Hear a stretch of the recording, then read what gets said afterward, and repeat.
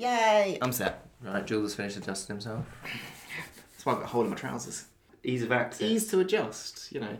I'm a member of the Adjustment Bureau. Alright then, I'm going to start. Hello and welcome to another episode of Once Upon a Time in Some Guy's Parents' House. We're back in some other guy's parents' house to bring you this episode about Shazam. I'm your presenter, Mike, as always, and as always, my friends and yours, Jules and Rob, are with me. I've got an idea. I think we should review a film. Okay, and why don't we do the new film by Neil Jordan, Greta? That looks interesting. I'm afraid that's not available at our local cinema. Ah, damn. That's fine. That's That's fine. I saw the trailer, so I've seen the film anyway. Brilliant. Let's talk about Shazam instead then. Shazam! Shazam!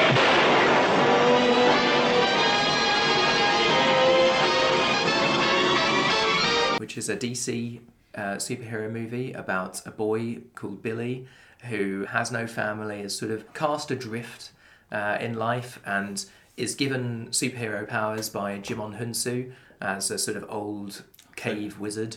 And he... We've all been there. Hello? Say my name so my powers may flow through you. But I don't know your name, sir. Shazam! It's when he uses his superpowers, he turns into an adult, sort of, big muscly adult superhero played by Zachary Levi, and he has lots of fun trying out his superhero powers. And then there's a bad guy, predictably played by Mark Strong. Effectively, it's the superhero version of Big. It is exactly that. Yes. That's a better... Thank you, Mark Commode. Oh, you're like a bad guy, right?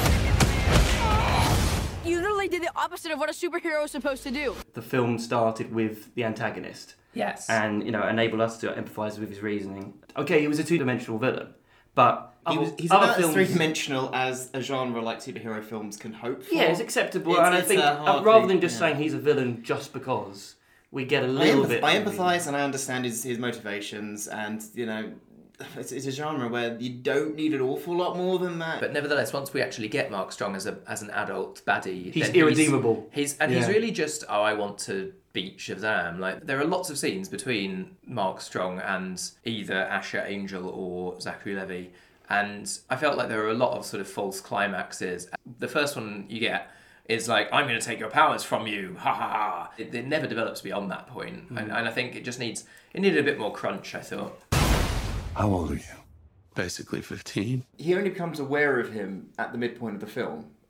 Mark Strong. I have no idea what the villain's called. Mark Strong. His name was Savannah. Dr. Savannah, that's it. Thaddeus Savannah. You mean Mark Strong. Mark Strong becomes Strong, aware of him halfway through. So therefore you've only got you've got the end of Act 2 sort of plot point, which then comes them fighting, and it reduces the amount of time you've got to escalate Mark Strong's motivation, because it happens so late into the film that he comes into contact with him, which I agree. I wish there had been more escalation. I guess the plus side is it means they got to focus more in the first half on...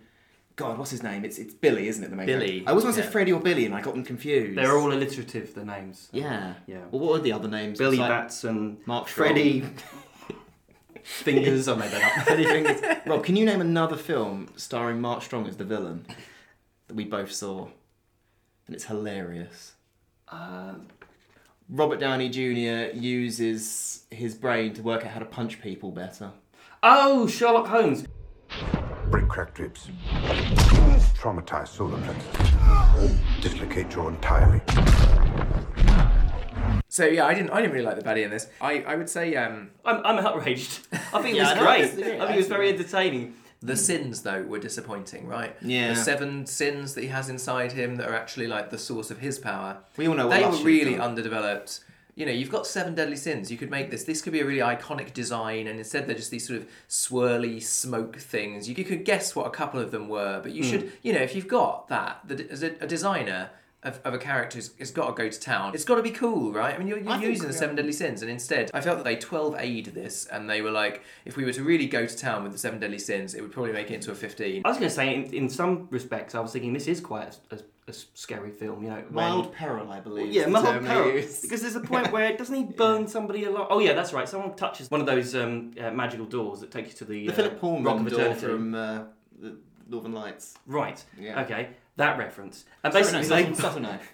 they just burn from the inside out. And of course, the scene where Savannah comes back and takes revenge on his father. On Lex Luthor's dad from I was going to say, yeah, Smallville. Yeah. Well done, yeah, that's John Glover. There could have been a montage, for example, of the sins.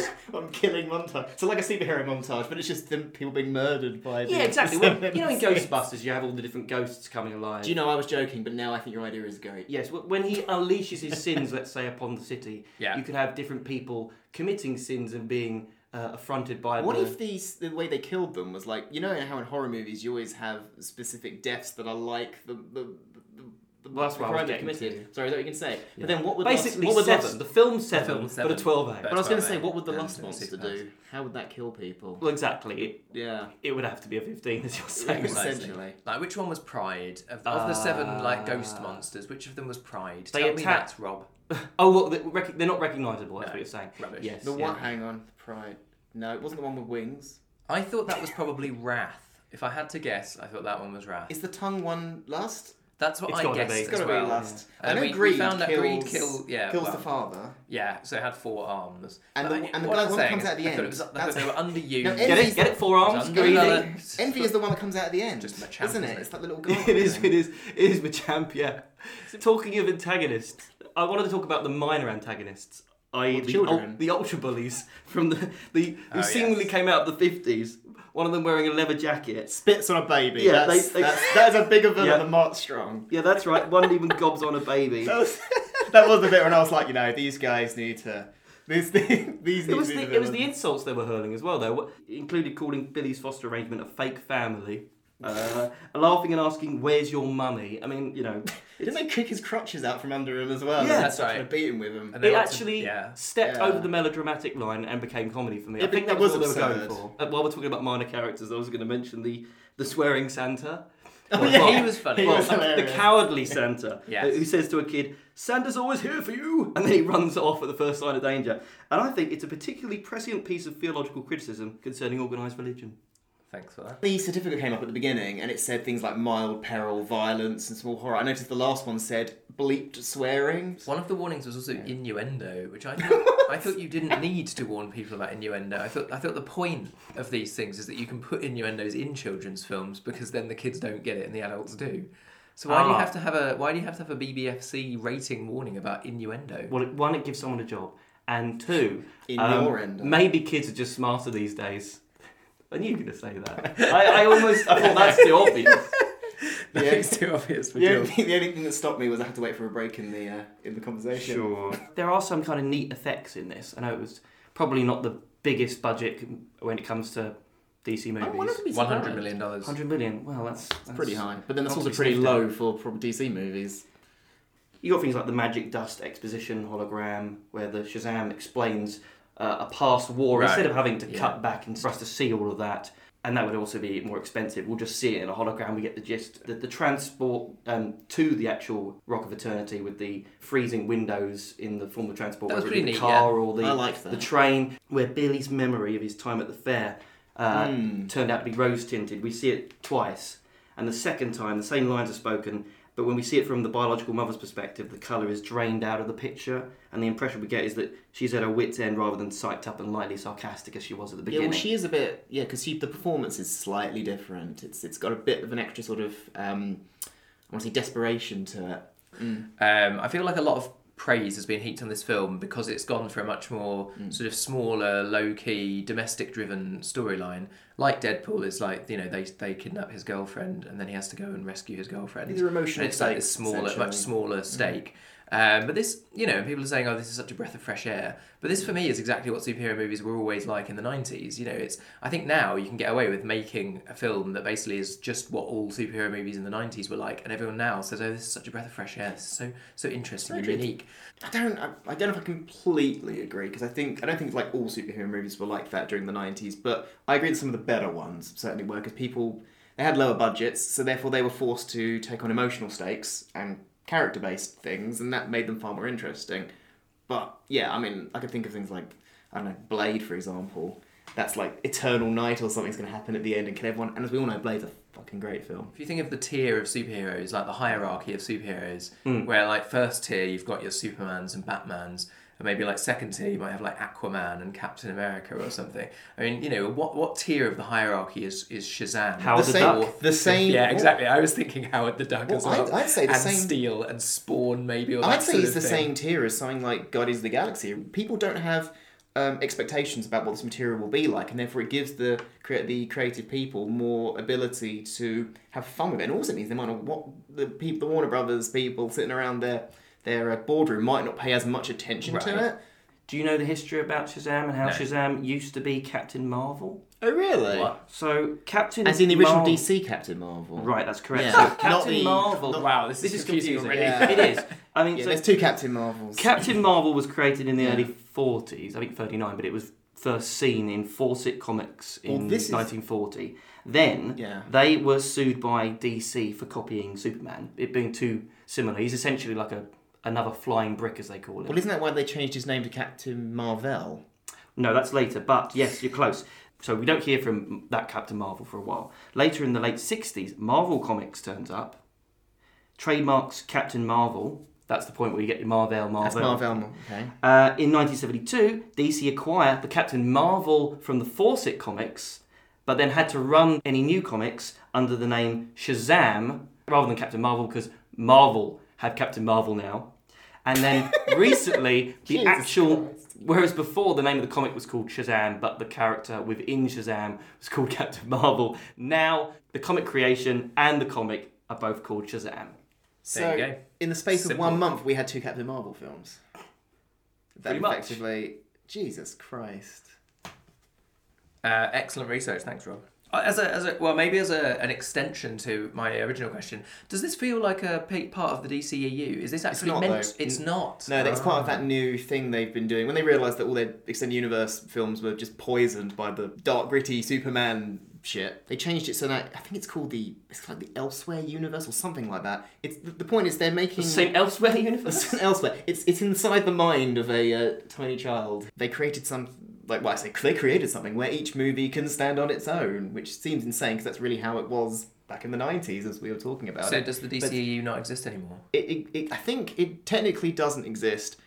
I watched Gotham, the TV series, because it's old history of Batman and Batman villains. You sort of see them come up, and some of the names they're not allowed to use because, like the Joker, and they weren't allowed to have They weren't allowed to have Batman in it.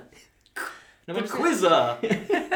Well, it's weird. They weren't allowed to ever say the Joker, even though the Joker is in it. So they just refer to him by the name of the guy Clown. who becomes him. It's really Alright. weird. And Batman, even though it stars Bruce Wayne becoming Batman, is never allowed to be called Batman or be known as Batman. The winged I know. rodent! Bats aren't rodents, Dr. Meridian.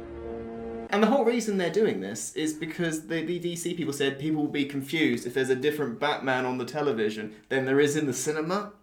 So, No, they won't. I know, exactly. It's kind of insane. I think it's a good idea that they can allow directors freedom to make the separate films. I think that's a good way. Yeah. Rather than try to compete, because you did have this problem with Ant-Man, didn't you? Where Yes. Edgar Wright, creative differences that come up, where these directors, they want to make something a bit more, unique to their voice, and then they can't fit in with the Marvel style, so they get shunted out. Or that's why they pick up these young, up-and-coming directors. Yeah, the ones usually from Mr. television. Sandberg. Like the who Russo will brothers who've just made toe the line. ridiculous amounts of money. Yeah, I mean, Sandberg does seem... I mean, both of his previous films, like I say, are part of a New Line Cinema as well. This is New Line Cinema. So it seems that he is he's someone they can pull out of the drawer, basically, to make a film like this. Has he done any television? Probably. Because he feels more like a television director that's gone into film. I think he might have, actually. I was going to say, he has brought some colleagues with him. A janitor. And one is the composer, who I have nothing but respect for at the moment, Benjamin Wallfish, who also scored Blade Runner 2049 and Sandberg's earlier film Lights Out.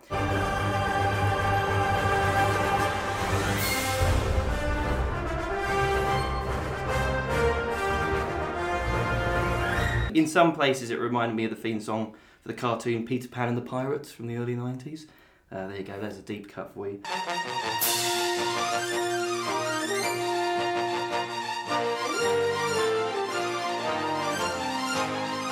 That didn't exist. Rob. But as I... Rob is the boy in whose head this universe is taking place. It did confirm my suspicions, because there's a neat little behind-the-scenes video where they used a proper 100-piece orchestra and a 40-piece choir. You were thinking that while you were watching the The film. lot. Well, Good it's, ear. but I said at the end to you, I said, Yeah. this doesn't sound like a Zimmer job. Like, a computer I job. thought you It just sounds meant like because... a real I see when you said that, you just meant performance. because it hadn't been composed by Hans Zimmer, even though it's a film. Are there any other Well, points like- people want to make about Shazam? I got one point which really just sums up my thoughts of the film, which is, I thought the film, I really enjoyed it for the most That's part. one point. But as an extension to that one point, the best superhero films that we tend to remember are actually sort of cross-genre pieces. Like, Batman's quite noir-y, and The Dark Knight's like a crime film, and a psychological thriller, and there's like... And even more recently, Logan's like a western. I think these are the ones that people tend to remember more of. And Shazam fits into that Marvel universe homogenous thing where, at best, when these films do what they do as best as they can only ever reach the heights of, yeah, that was really good. If superheroes aren't interesting enough, they have to be sort of slotted into a kind of pastiche of an already pretty this is- well-claimed film. but this is- It's like King of Comedy, but with the Joker. Do we really need that? We could do a little experiment, a little thought experiment. Okay. Um, Throw it at me. pick fuzzball. a film. Pick a classic film. Okay, classic film. Gone with the Wind. Gone with the Wind. Yeah. Okay, fine. Mike. Give you a classic film. No, give me a superhero. Wonder Woman. Wonder Woman. Actually, that works. That would really work well. really That well. does. That does. Exceptionally There we go. well. Well, I was hold thinking, throw him a curveball. There we go. There we go. Basically, a selfish woman realises that actually she should stand on her own 2 feet. That would be a terrible... That would be a terrible... I was assuming that it was like Wonder Woman just gets injected into the story and. Well, you know. yeah, right. presumably she is the main character, right? And it's Oh, just, right. Oh, you're not saying like Wonder Woman's like... You're replacing. It's not like Wonder Woman's like, Ashley? She's She not could the- be observing and, but yeah, that's. So why would she be able to just watch It's it? sort of shaking her head from the sidelines. Why do you... cut to? So why do you And even in the, need in to the like scene do a of new the burning film? city, like in the background, Wonder Woman's like holding up the building while like So you some people run underneath. So you just This is have some Gone with the Wind, and then horrible you just cut to Wonder Woman. Revisionist grayscale. superhero idea. No, That's okay. interesting. This is the new reboot. You just release old films with new frames in them Yeah. for superheroes, upgraded. Okay, what's a classic film? Encino Man. King Kong. King Kong. Right, and one of you pick a superhero. King Kong. Very good. Captain America. Captain America and King Kong. That's brilliant. Yeah. It's the prequel. Yeah, that's right. It But would be in that before. universe, Captain America hasn't become the super soldier yet, so it's just like a really weedy bloke trying to fight off a giant ape. Well, So unless it's a so sequel. it's totally irrelevant that this man then Yes. goes on to All right, become Son Captain of America. Exactly. Son of Kong. It could be Son of Kong deals with When does that Captain happen? America. Well, I assume after King Kong. Yeah.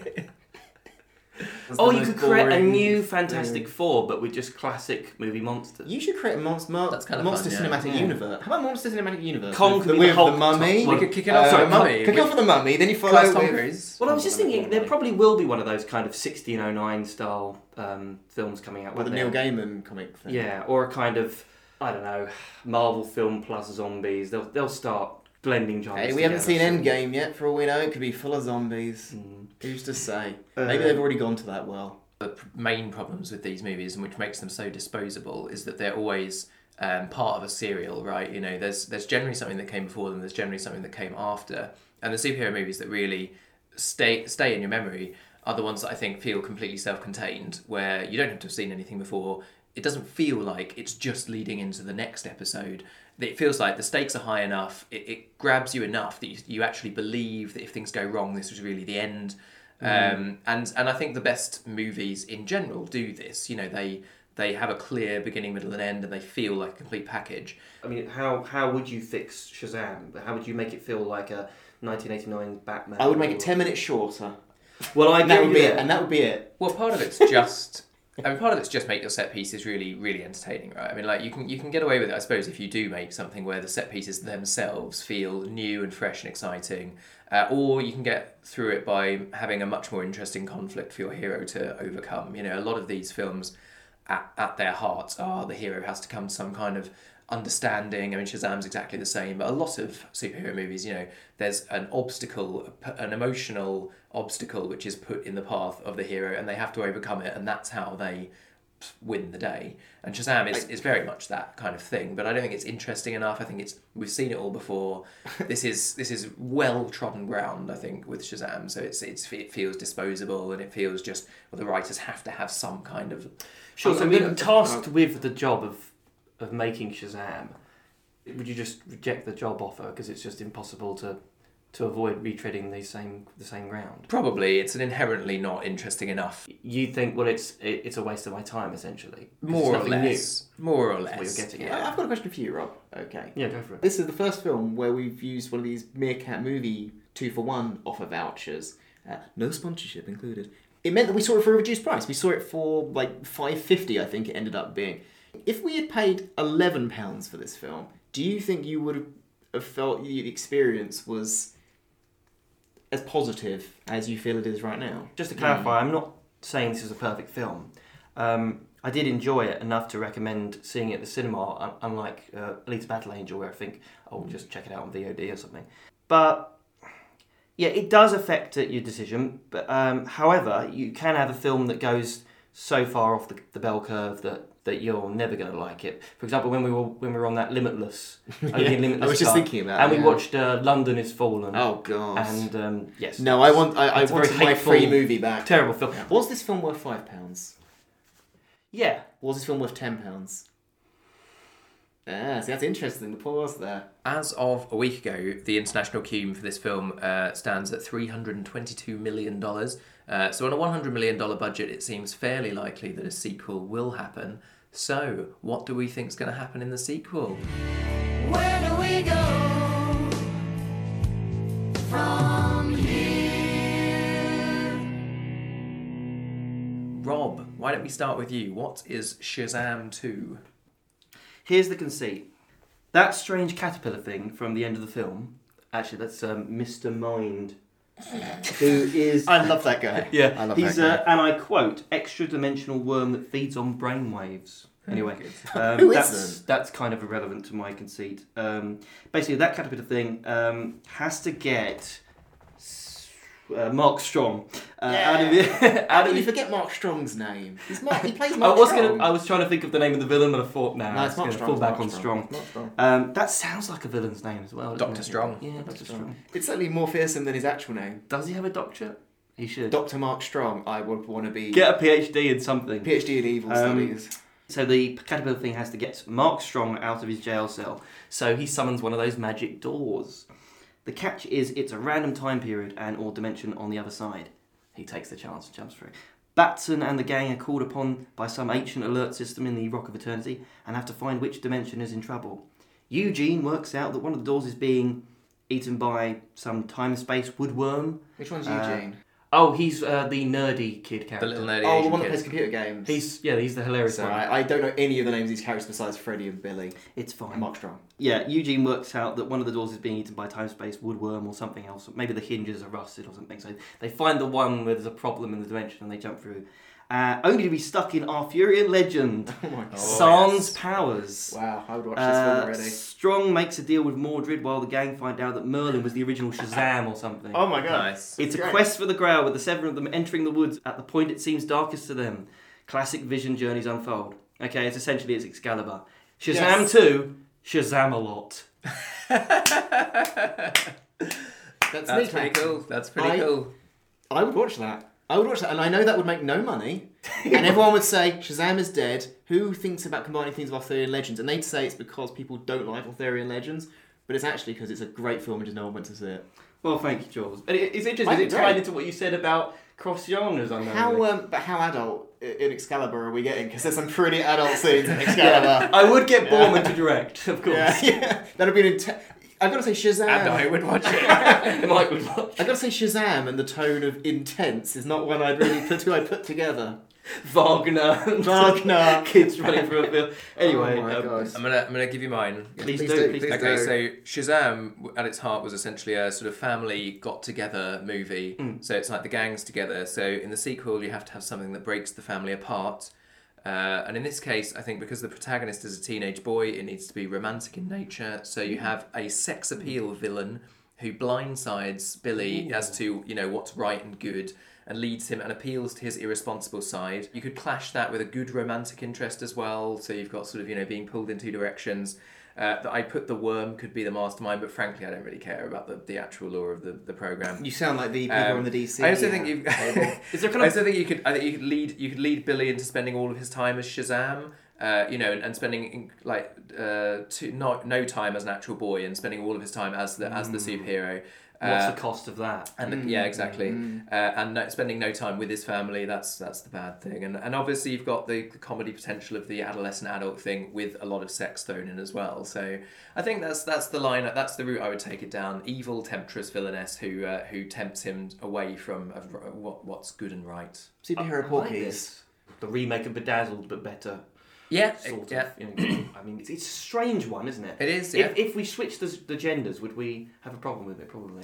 Possibly, it would be more questionable, but. And that's the thing with Big, isn't it? There's the. Yeah, that gets pretty. They get together. That'd get pretty. It's kind of creepy by the end. Yeah. There are probably quite a few internet articles about it. I'm sure there are. Anyway, that's my take. Jules, do you have a third sequel idea for us? I have a confession to make. I forgot to do a sequel, but I'm a writer, a storyteller, a dream weaver, if you will. Visionary plus actor. Visionary plus actor. So, much to your chagrin, I'm willing to... my charred grin. Your charred grin. Much to your charred grin. Okay. Much like the woman whose face explodes on the door into fire in Shazam, your charred grin. I'm willing to try and improvise one. Oh my god. And if it's terrible... Have you even got a thread now? No idea whatsoever. What? If this That's why he's still talking about Here we go! My logic is, if this is terrible, it'll be cut out. And if it's good, and you're hearing me say this, Or will it? then what you're about to hear is... It's a film made in the last 30 years. So, exterior, cityscape, establishing, boom, you see it. And Which city? it looks it looks shitty, and you're like, oh, it's an apocalypse. Yeah, and then you it's realise still it's set in not. Philadelphia. Then you realise it's not an apocalypse. It's Philadelphia. Just it's a shitty place. People shouldn't live there. Oh, You cut to the front of the bank, the first century bank, we'll call it, and then we're inside, and there's a bank teller, and she's just doing her job, and there's a man, and he's like, oh, can I help you, sir? He's like, hello, I'd like to make a withdrawal, please. She's like, oh, how much would you like to withdraw? And he goes, everything in the safe! This is a robbery! And there's guns in the air, and it's like, oh god, this is a robbery. And then there's the voice from next to him, and it's, hey, douchebag, you shouldn't do that. Hey, kids, do you not know what a gun is? If I see you again, I'm gonna put 2 inches of lead straight in your It's the bank teller, and she's under the table. She's about to press the button. yeah. Fly across behind him. Shazam, whatever.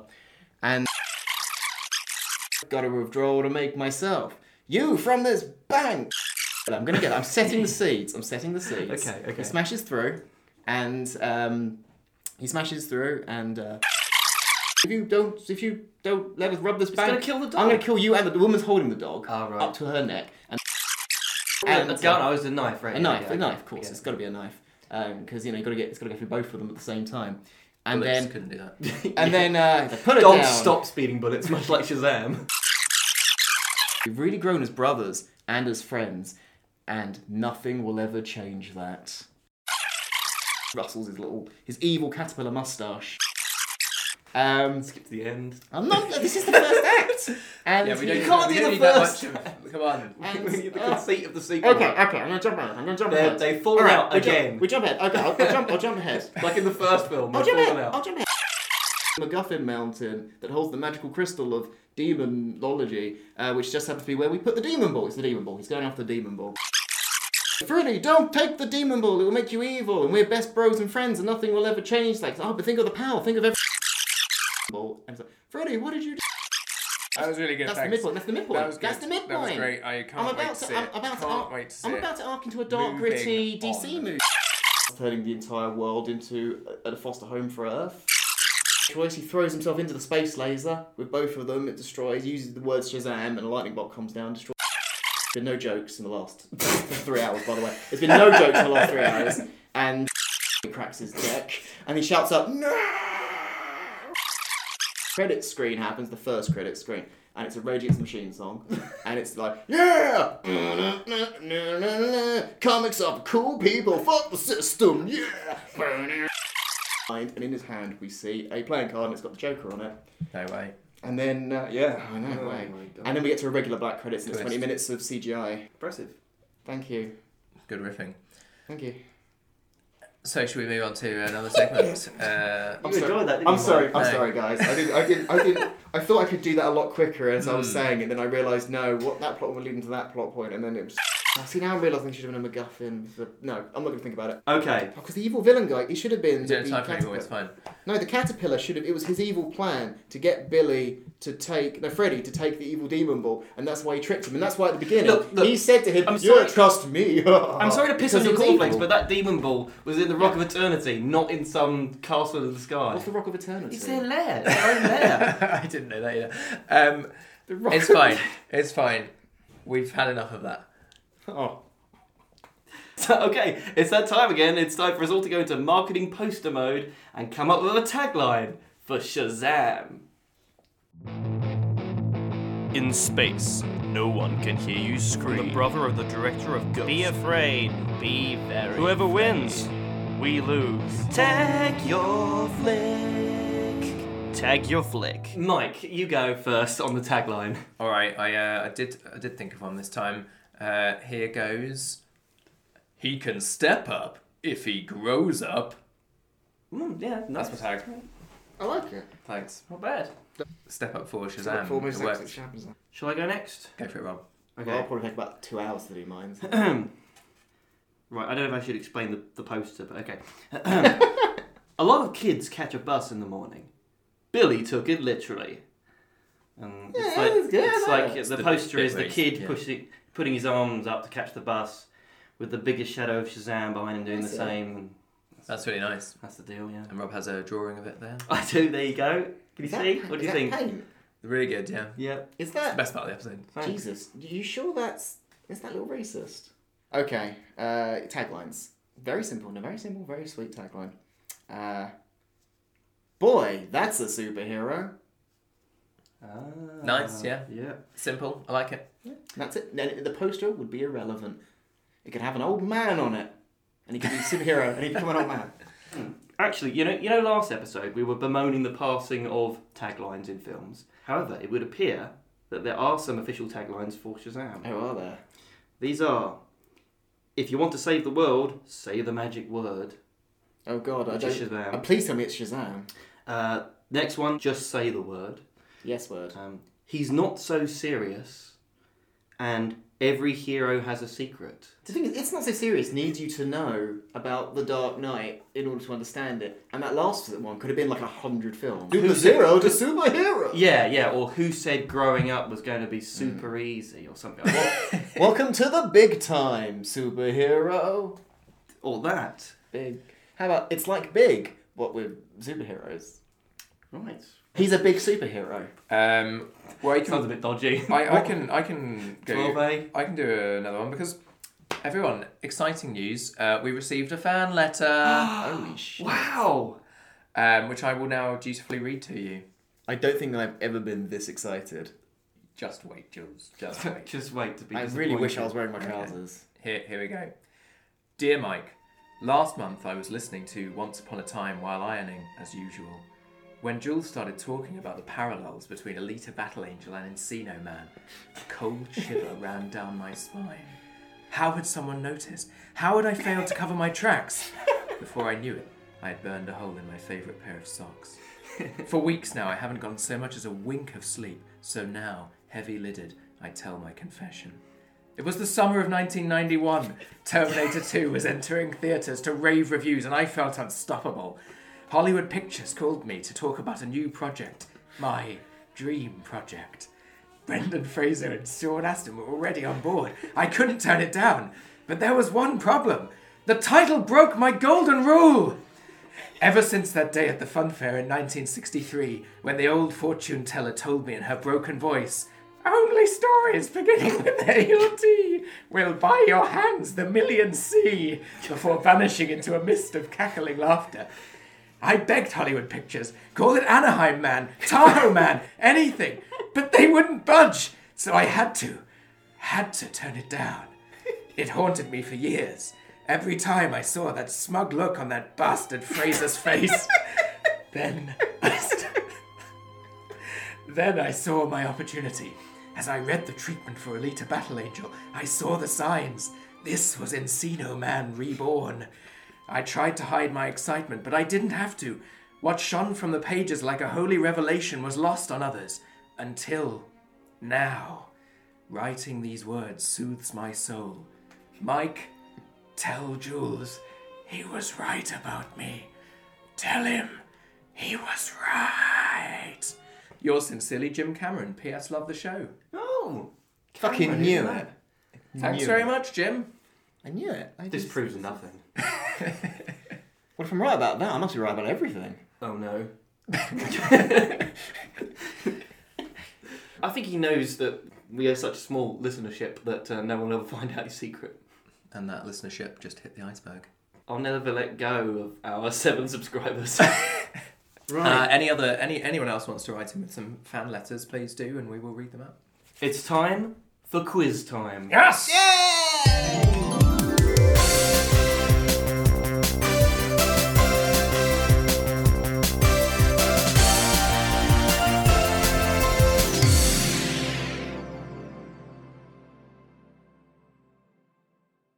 It's 3 questions, and each question has 3 possible answers. Question 1. The character of Shazam was born in 1939, but at the time went by the name of Captain Marvel. Which one of these... Correct! Which one of these is the real Captain Marvel villain? A. Hate Monger. B. Captain Nazi. Or C. Detective Chimp. Oh, I know Detective Chimp is a real character. At least I believe it is. What was the first one again? Hate Monger.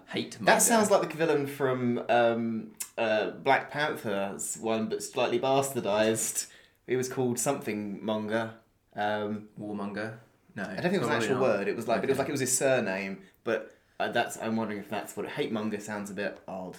I've genuinely no idea, but I think Detective Chimp is a real character. We're a team. Detective Chimp, that's my answer. I think it's a real character. Final answer? Final answer, Detective Chimp. I'm afraid you're wrong. Am I wrong? I led you down a bit of a dark alley because Detective Chimp, he is a real character, but he isn't a Captain Marvel villain. He's actually a pal of Captain Marvel. He was captured in... That's so gross! He was captured in Africa in the 50s to perform in a sideshow. He later drinks from the Fountain of Youth and joins Shadow Pact and Justice League Dark. His first appearance was in Rex the Wonder Dog #4. Dr. He Chimp, ripped the Wonder Dog. Rex the Wonder Dog. That dog was never the same again. We should never have let the chimp have that dog. That's Detective Chimp. Detective Chimp. Who's the bad guy then? The correct answer Please is Hitler or whatever. Captain Nazi. It's Captain Nazi. A genetically altered supervillain who uses a special gas in order to fly. Oh no. Oh god, I don't want to... What was the people that are under the gas? Hate Monger was a Captain America villain. Oh right. Adolf Hitler's consciousness in cloned bodies that were a kind of KKK hood with the letter H on it. Comics are for cool people. Wow. So there are a few curveballs in why there. do we talk about these things? Out of all those, I'm still amazed that, that even though I knew it was true, that Detective Chimp is still a character. Yes, so that's it was a bit cruel, but there you go. 1-0 to the Quizmaster so far. Question 2. Okay. The serial Adventures of Captain Marvel, Curse of the Scorpion, is often considered one of the most critically acclaimed serials of its time. It has all the hallmarks of an exciting adventure romp, a scorpion idol that can turn rocks to gold, Captain Marvel machine gunning people in the back, and of course a vengeful volcano. One of the directors of this serial, William Whitney, made quite a few films in his lifetime and is considered by Tarantino to be a lost master. Which one of these films is not a Whitney classic? Whitney classic. I think I did one of those yesterday. Hang on, by cereal, you're not referring to what you have for breakfast. This is a film serial. Film serial. The same length of one Marvel film, but in different parts. Okay, so the options are A. Mysterious Dr. Satan. B. Dick Tracy vs. Crime Incorporated. Oh my god. Or C. Beach Hula Party 2. I have one question. What was the actual question? Which one of these is not a William Whitney classic? Which classic isn't serial. Titanic. Can I hear them again? Mysterious Dr. Satan, Dick Tracy versus Crime Incorporated, Oh, was Dick Tracy made by him? or Beach Hula Party 2. I want to say that the Dick Tracy one probably is real. But is it maybe? It sounds like maybe Rob's. But then maybe coming off the last question, he's made it so. I mean, I'm metagaming here, but he's made it so the next suggestion is the obvious one is true. Maybe. Do you have any inkling besides the same as I I would that say- Dick Tracy is real? I just Hula Party 2 feels like it's too wrong, so I'm going to guess that actually is him. Like that's the one that seems out of place. So I'm going to not leap to the obvious thing and say that one.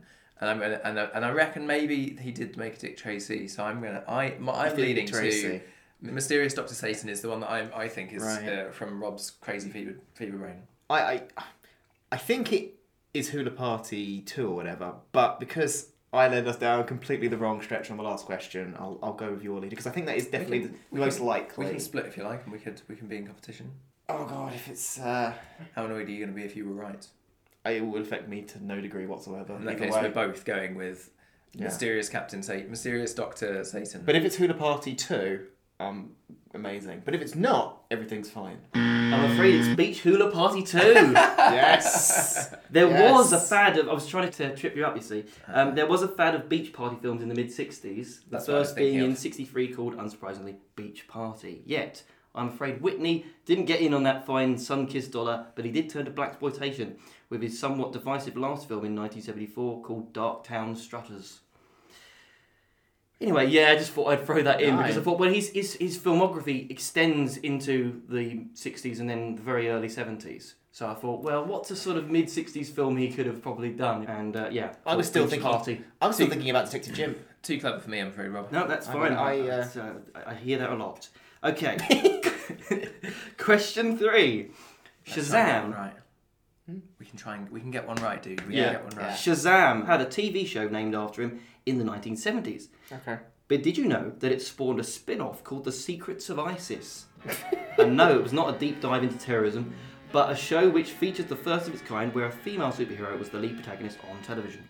Andrea Thomas, a schoolteacher, transforms into an Egyptian goddess. Which of these is not a real episode title? Oh god. A. Seeing Eye Horse. B. No drums, no trumpets. No drums, no trumpets. No trumpets. Yes. It's very relevant. Important to make that distinction. Very relevant distinction. No drums, no or trumpets. C. Rah, rah, rah your boat. Oh my. Oh, please be C. Jesus Christ. So the question is, Rah, which rah, of these is not a real episode? Oh, not? title? Yeah. Which one isn't? Not a real one. Mm. See, Rah, rah, boat is... Similar to the last question. Is it too much of a pun where it would be going too far? So I think it is that one because I think that's I'm trying to put myself in. Rob has to think of some amusing episode We're titles so metagaming. relating around Egyptian gods, and he went with rah rah rah your boat. What's the other two? I think that sounds Yeah, but he could have. like, But he could have sounds like seen it on something something Rob else, and it's like it could have been a title to something else, and he just took that one. Seeing Eye Horse. That is so stupid. I don't think you'd do that. And no drums, no trumpets. Which you made. Yeah, they're too obtuse. Rah, aren't they? rah, rah your boat. They don't feel like they come from your brain. I think rah rah rah your boat. It's a very good title. Thanks. Yeah, I reckon it's Rah Rah Rah Your Boat, and if I'm wrong, then you should have come up with Rah Rah Rah Your Boat because it's hilarious. Is that the final answer from both of you? Yeah, Rah Rah Rah Your Boat. You're correct. Yes! That was my title. And I did think at the time, actually, this isn't as clever as the last question, but I also thought, let's throw him a bone. We've got to get one of them right. Yeah, exactly. One right. You made it much more difficult because when I did it last time, it was a 50-50, but then Yeah, you've given us like a 1 in 3 chance. Oh, I had like 4 or 5 answers for that bloody Captain Nazi question, and I was like, I better whittle them down because there's so many stupid characters. So there's a bonus question here, but I'd be very surprised if you guys got it. Wing it on us. Bonus round. In the 19... Please don't bone us in this round. Okay. Shazam is actually an acronym, and each letter stands for something. Oh, I thought this might be true, actually. When I was watching it, I thought this is probably... Do you know... Shitty, horrible actors... Oh, what could be with Z? Is it maybe all the powers? So Zap, so Z I want to say is like Zap. Zap and it's the lightning. And one of them will be something to do with flying. Speed. One of them, yeah, okay. You're close, Okay. but Do you think it could be the names of like the old kings or the friends or their names or something? Jules is getting there, yeah, getting like warmer. the five around the seat or the old. Oh, so is it like Achilles and Yeah. because that was one of them, wasn't It was it? Achilles. What were the others? Mercury is M. You have 2 of the letters. Yeah, we've got them. So what was? I don't What were the others? You've got Shaz to do. Shaz to do still. One of them is. You would not believe how many times I've heard that. Shaz. So what could Z? Zeus is Z. Zeus. Zeus Yeah, is well Z. done. Zeus is Z. Ding. Yeah. You have 3 more. S, H, and A. Is Hercules one of them? Correctamundo. Yes. So S so and we've got A. S and A. The other What's A. the first? What's the other A? It was Achilles, wasn't it? That was, Okay. the wisdom of Solomon. Correct. Yes. You have Ooh, 1 yes. last. And it's who? And it's A. The It's letter A. Think of another Greek god. He has sort of an impossible feat to on his shoulders, let's say. Oh, Atlas. Correctamundo. So I think we should probably give our final thoughts on the film Shazam. How about we start with you, Jules? What did you like Shazam? Would you recommend Shazam? As I said earlier, it was a film I liked very much, but it has the caveat of being it belongs to a genre where at its best it's forgettable. But the 2 hours I was in the cinema, I laughed, I cried, I came out, I was like, what did I laugh and cry about? Yeah, I remember the emotions. Good film. I think if you like superhero films, you'll like this film. I thought it was a pretty forgettable movie. I certainly don't think this is one to watch in the cinema. I think you could enjoy this at home. Like this big screen spectacle side of it wasn't good enough either, really, to make it stand out. I'd say, watch it for free if you get the chance, if you really like superhero movies. But otherwise, just don't bother. I think you'll know if you like this film before you watch it. I reckon it could have done with 15 minutes chopped off, Oh, yeah. but otherwise I enjoyed it. Would recommend seeing it on the big screen, if not for the fact that we're woefully behind schedule as usual. Yeah. So we should move on to our final segment, which is where we consult the book. No harm ever came from reading a book. Sorry, I do need one last wee, actually. It's quite desperate. I don't think I'll sit through 5 minutes of that. This is the section of the show where we consult a book and extract a word from it, which we then use to free associate to a film of our choice. No! You must not read from the book! Jules, you were brave enough to consult the unholy pages of the Necronomicon last time out. Can you remind us what word are we using today? The most frightening word in the Necronomicon was discovered, and it is the word new. New. With no K, just N-E-W. No K, N-E-W. I think it was from the Narkilafrolotep. I see. And Jules, why don't you kick us off? What's film? A couple of weeks ago, I went to the cinema and I saw the new Pet Sematary. Place to bury our pets and remember them. Might seem scary, but it's not. Perfectly natural. Just like dying is natural. The way this links to new is, well, for one, it's a reboot. It put me in a bit of a quandary when I saw this film because I saw it because I'm a massive Stephen King fan and I love the original book. I came out and I enjoyed it immensely. I thought that was a really good film. And I'm not one who really particularly likes horror movies. I need much more from my films in terms of character stuff. I went home, I went online, and I discovered that it had been universally panned. Like, everyone hated it. All the fans and I went down the letterbox reviews and it was just people shitting on this film and talking about how the original was so much better and Reddit comments, and I think a few critics had sort of said, no, it was alright, but there was nobody that had my sort of like, oh, that was a good film, and it just stuck me with this very weird sense of, is there something wrong with me? My taste is the complete opposite. Yes, but I mean, I don't know about Yeah. this particular instance. Had it also taken a new direction? Well, as that's the thing. It went in. A lot of the problems that people had comments with were that it didn't stick as close to the source material or specifically the film, because the film is the first film, I should say, is a lot similar to the book.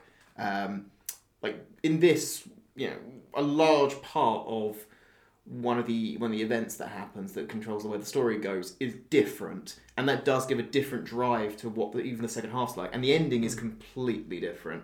But with Stephen King, you can kind of do a new ending. You're rolling the dice if you're going to get something much better than the original. It went into much new rounds, and because of its new ending and the new direction take, I felt that it brought the themes of the original into a clearer light, and I thought it did a better job in a lot of ways than even the original novel did of trying to tap into what Stephen King was trying to put across in his film on like family and grief and just this tone of just absolute grimness of what would happen if you lost a child and if you had to choose between bringing a child back or letting them die, and how the impossibility of giving up on that idea and how it would drive someone to grief would drive people insane. And I thought this film touched on it better, and yet everyone else is just, they believe that the original was much better, and they didn't like the fact that this was a new take on an old tale. It was like it left a bitter taste in their mouth, and I didn't care. Very nice. Very nice. Haven't seen it. Wasn't planning to, but what you just said makes me more likely to, I think.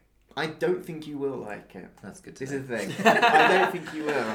I mean, I did quite enjoy the film adaptation of it, but obviously it was more of a B movie attempt, and the book is far deeper, as you say. Well, the original book isn't something that I think you can make a film out of without it being a bit silly if you do a direct adaptation of it, which is why I think the original film is a bit silly, and I don't find it particularly scary, and it's all right. It's much better as a book. So it's actually, in some ways, it's more true as far as you're concerned, because it taps into how it makes you feel. Exactly. I agree. It's a really grim story. Exactly. It's an unpleasant tale. And what you're talking about is kind of a rejection of the new, because you're saying there's die-hard fans, I'm assuming, who kind of don't like the fact it's been tampered with. They don't. It's very odd because, and don't get me wrong, I'm not saying like this is some sort of masterpiece I saw, but everyone's like actually hating it and giving it like 1, 2 out of 10s, and I don't think this is, no, at worst this is an average film, but it tapped into something that I thought was very well done. Michael, what is your take on the new? It was quite a generic word with quite a lot of different avenues you could go down. So I played around with this one quite a lot in my head. And I thought I had settled on the idea of going with the new girl and going with that kind of genre, which I quite liked the idea of. But then actually, sad events last month really made my choice for me, which was the death of Agnes Varda on the 29th of March. I'd already kind of toyed with the idea of talking about new wave films, Nouvelle Vague films, as the association, but with the passing of Agnes Varda, who I consider to be the greatest of the new wave directors, I felt I had to talk about one of her films, so I'm going to. Nice. The film I've chosen is Le Bonheur from 1965, which means happiness. In comparison to a lot of the other French new wave directors, who I think are in a very mental headspace kind of films. They're films you experience intellectually. I think Varda's films are much more grounded in emotion. I think she's a much better director than a lot of them, to be honest. Yeah. She uses colour and framing really, really nicely. The film Le Bonheur is about a family, an idealistically sort of happy family, youngish couple with their 2 young kids, and then the guy falls in love with another woman who works at the post office, and he thinks that he can have both, basically, that happiness, he starts to talk about happiness as being this additive, that nothing is taken away from the relationship he has with his family due to this new relationship, and then we see whether that really is true or not. So it's amusing on the idea of how does happiness work, but it's in many ways quite a cruel film, but it's a very watchable film. It's got a lovely playful Mozart score behind it. It's very much a summer film. Like almost all of the film takes place in this one season. I think she is reflecting on the fact that nothing really lasts, even though all of the days in this film look like they could be the same. We all know summer comes to an end, and so will happiness fare the same way. Nice metaphor. But it's beautifully shot. I think Agnes Varda's films are almost always very enjoyable to watch. So sad to see her pass. And that was my association with New. When was it made, this film? It's 1965. Right, so within the new wave then. One of her films, Le Pointe Courte, is considered by some to be the very first film with the Nouvelle Vague, Vague New. She didn't do From Cleo to 5 to 7. Cleo to 5 to 7, yeah. That's fantastic. I think that's the only one I've seen of her so far. Yeah. But that's fantastic. Another real classic, yeah. Certainly a lot better than Godard's work. Yes, I would agree with that. Yes. In film news, he's 88 years old and he's just announced a new film. Couldn't he just die instead and make films better? We might all be, at least in the Truffaut camp maybe, but or maybe in Mike's position, maybe not in either of those camps. But let's not... Can I go to camp? Let's not wish him ill at this age. He's still Good really luck to him making a film at 88, He's still been knocking them out, hasn't he? He's made several films in the last few years. I don't want to know about Godard knocking them out. Okay. Rob, over to you. Well, mine is quite a well-known film. picked. I recently got the opportunity to see it projected locally at an archive film night we have here in Southend. So I picked Blackmail from 1929. It's not the first sound picture, although it's an early one, and it's definitely Hitch's first, so it's new in that respect. It's a Hitchcock. Indeed, yes. It's relatively well known, but there are so many great uses of the medium of sound implemented, even though it was originally going to be a silent film and had to be remodded quite quickly to incorporate the new technology. But of course, you know, Hitch is a dab hand with the silent film. It was kind of like a new toy for him, really. He kind of told stories without sound so well. Even like in The Lodger, he had to have the idea of footsteps above, and he shot this kind of feet on a glass pane, kind of walking up and down, and then kind of did an overlay onto the ceiling to give the impression. So so for sound, it was, as I say, it was. How close is this? Was this to The Lady Vanishes? Because that's like 1938, isn't it? This is 29, so this is really on the cusp. There's a nice moment, talking of The Lady Vanishes, because I think this occurs in that as well. There's a nice moment where two of the characters walk into a telephone booth, and we, the audience, can't hear them anymore. He uses it in Topaz, where it's exposition that we know already that he's giving to somebody else, so we don't need to know, so it's just a nice sort of... But he's used that a few times. The two main famous bits of trivia, one of them is that Annie Ondra, the main actress, being Czech, had a bit of an accent, so they had to do the old Singing in the Rain routine with an on-set Joan Barry delivering her lines. Is that how they paid her? You asked me to let you hear your voice on the talking picture. But Hitch, you mustn't do that. Why not? Well, because I can speak well. If you pop onto YouTube, you can see a sound test for Ondra. You can tell it's not due to her being difficult to understand. She's fine. I've got a question.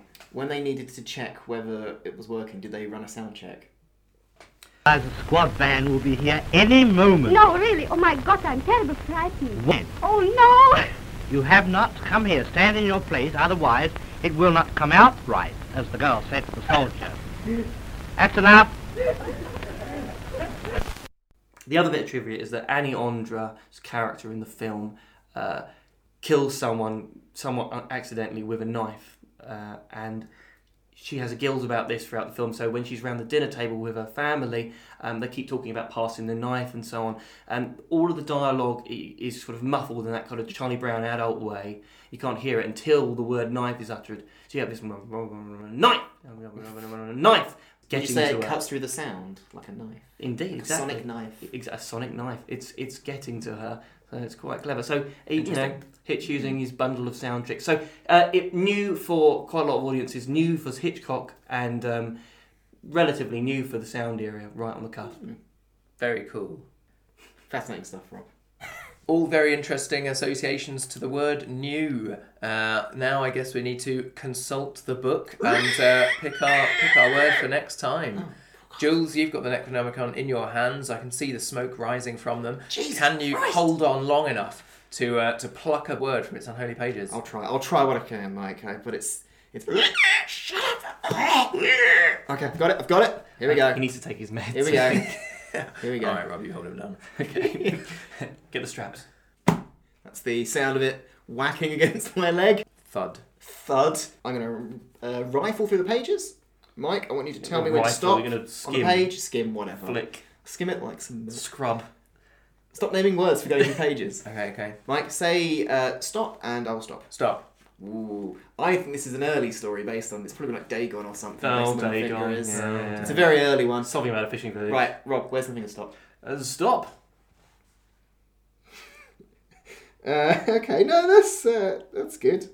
The word is superstitious. Superstitious. Oh, I thought you were pointing at the one above that. No, it was like there. Yeah, fair enough. Which was paused. There you go. That's the alternate timeline that we. Yeah, the alternate timeline. No, I was sort of like there. But we've got superstitious. Superstitious. A lot of material there. Of course, paused. The only answer would have been click. The Adam Sandler vehicle. Oh yes. Yeah. You say that with such love, Mike. I like some Adam Sandler films, of course. I think we'll leave it there. Thanks very much, Jules. Close the book. Close it. Close it. Oh, we're safe for another day. We could have a book, really. Wait a minute, this is my copy of Harry Potter. So, we have a question from one of our listeners, Andrew Edmonds from Taiwan. Oh, goodness. International following. He asks, I quote, What would the third of Chris Nolan's Batman movies been like if Heath Ledger hadn't died? Ooh. Better. What happened to the Joker at the end of The Dark Knight? I think the last time we see him, he's hanging. He's been caught by Batman, isn't he? Yeah. He's upside down. And Gordon's the world there, is so upside down. Gordon's there, so the idea is he's been arrested. Yeah, I think he gets captured, right? And yeah, I mean, I think it's a good question because obviously the best thing about the second film is Heath Ledger and questionably Aaron Eckhart as well, but he dies in the film and Heath Ledger died in real life. There's certainly a sense, I think, that the Joker villain is the true antagonist to Batman, and they make that clear in the movie. You know, they build up the personal connection between them. That Batman can't beat him. There's no way that Batman can actually win, really, in this fight between them. It's an unresolved question. I think had he been alive, he would definitely have been in it. And I think he probably would have cribbed from another comic. Well, I do remember reading. I do remember reading the David S. Goyer interview where he was talking about what they were originally doing, and they wanted to do, what's it called? Nightfall. That is the Batman comic where Bane breaks Batman's back. Right. And anyway, you can't put the Joker in the background. Possibly not. Not like with the Scarecrow, who pops up in both of the others. But if you put him in the background with Bane, I don't feel like it could work. They work together. They're not compatible buddies. They're not at all. Down to Heath as well. He might have had another film. He was working on Terry Gilliam's Imaginarium of Dr. Parnassus. He might have had another opportunity to do something else. And thanks, Nolan. I've done the Joker. I don't want to do the Joker again. So it's not all down to Nolan. Then I think they would sit there in the meeting and they would have thought, how are we going to even make a story to pitch to Ledger of this being a good movie to follow on? So it would have been like a poisoned chalice to start with, because what could you pitch to Ledger in that situation to get him on board? Well, here's what I would pitch. Unless he was contracted, sorry. I would pitch a kind of Silence of the Lambs style thing where you have the Joker still that's good. Currently there. He's important. He isn't really in the background. We don't know whether he's masterminding things still, or whether he just has respect for... I mean, the problem would be just it being too similar. You'd have to be careful about it. Yeah, because it's a cool idea. It's what we were talking about before. Take a classic film. But I'm wondering how you... Because would the Joker escape at the end like Hannibal Lecter, like in Silence of the Lambs, so it works? Would you have a makeupless Joker? You could do. I mean, that's the sort of thing that I think would maybe appeal to Ledger as like it would at least be something different. Like, you know, maybe he claims that he's a new man at the end, and it's kind of... Plus, if it's a smaller part, you just have to be in one location to film, it'd be cheaper. I've earned my role, can I be let out, sort of thing. Which might work with Bane, because he's dissimilar to the Joker. It means the Joker can give advice on how to fight, but it can actually be like, is the Joker lying to me, or is it simply that he is not equipped to be able to give Batman the advice he needs to fight Bane? So you create a sort of a tension and a conflict there with Batman. It probably would have been better than the actual film we got, which I thought was kind of rubbish. This is true. Yeah. That's a forgettable film. Great question. Thanks very much, Andrew from Taiwan. I think that's about all we have time for. So without further ado, thank you very much, Rob. Thank you very much, Jules. And thank you very much to all of you out there for listening. Please do write in with your comments, requests, questions. And until then, see you next time in some guy's parents' house for another episode. Goodbye! Bye! Bye, films. Shazam! Great, let's watch football.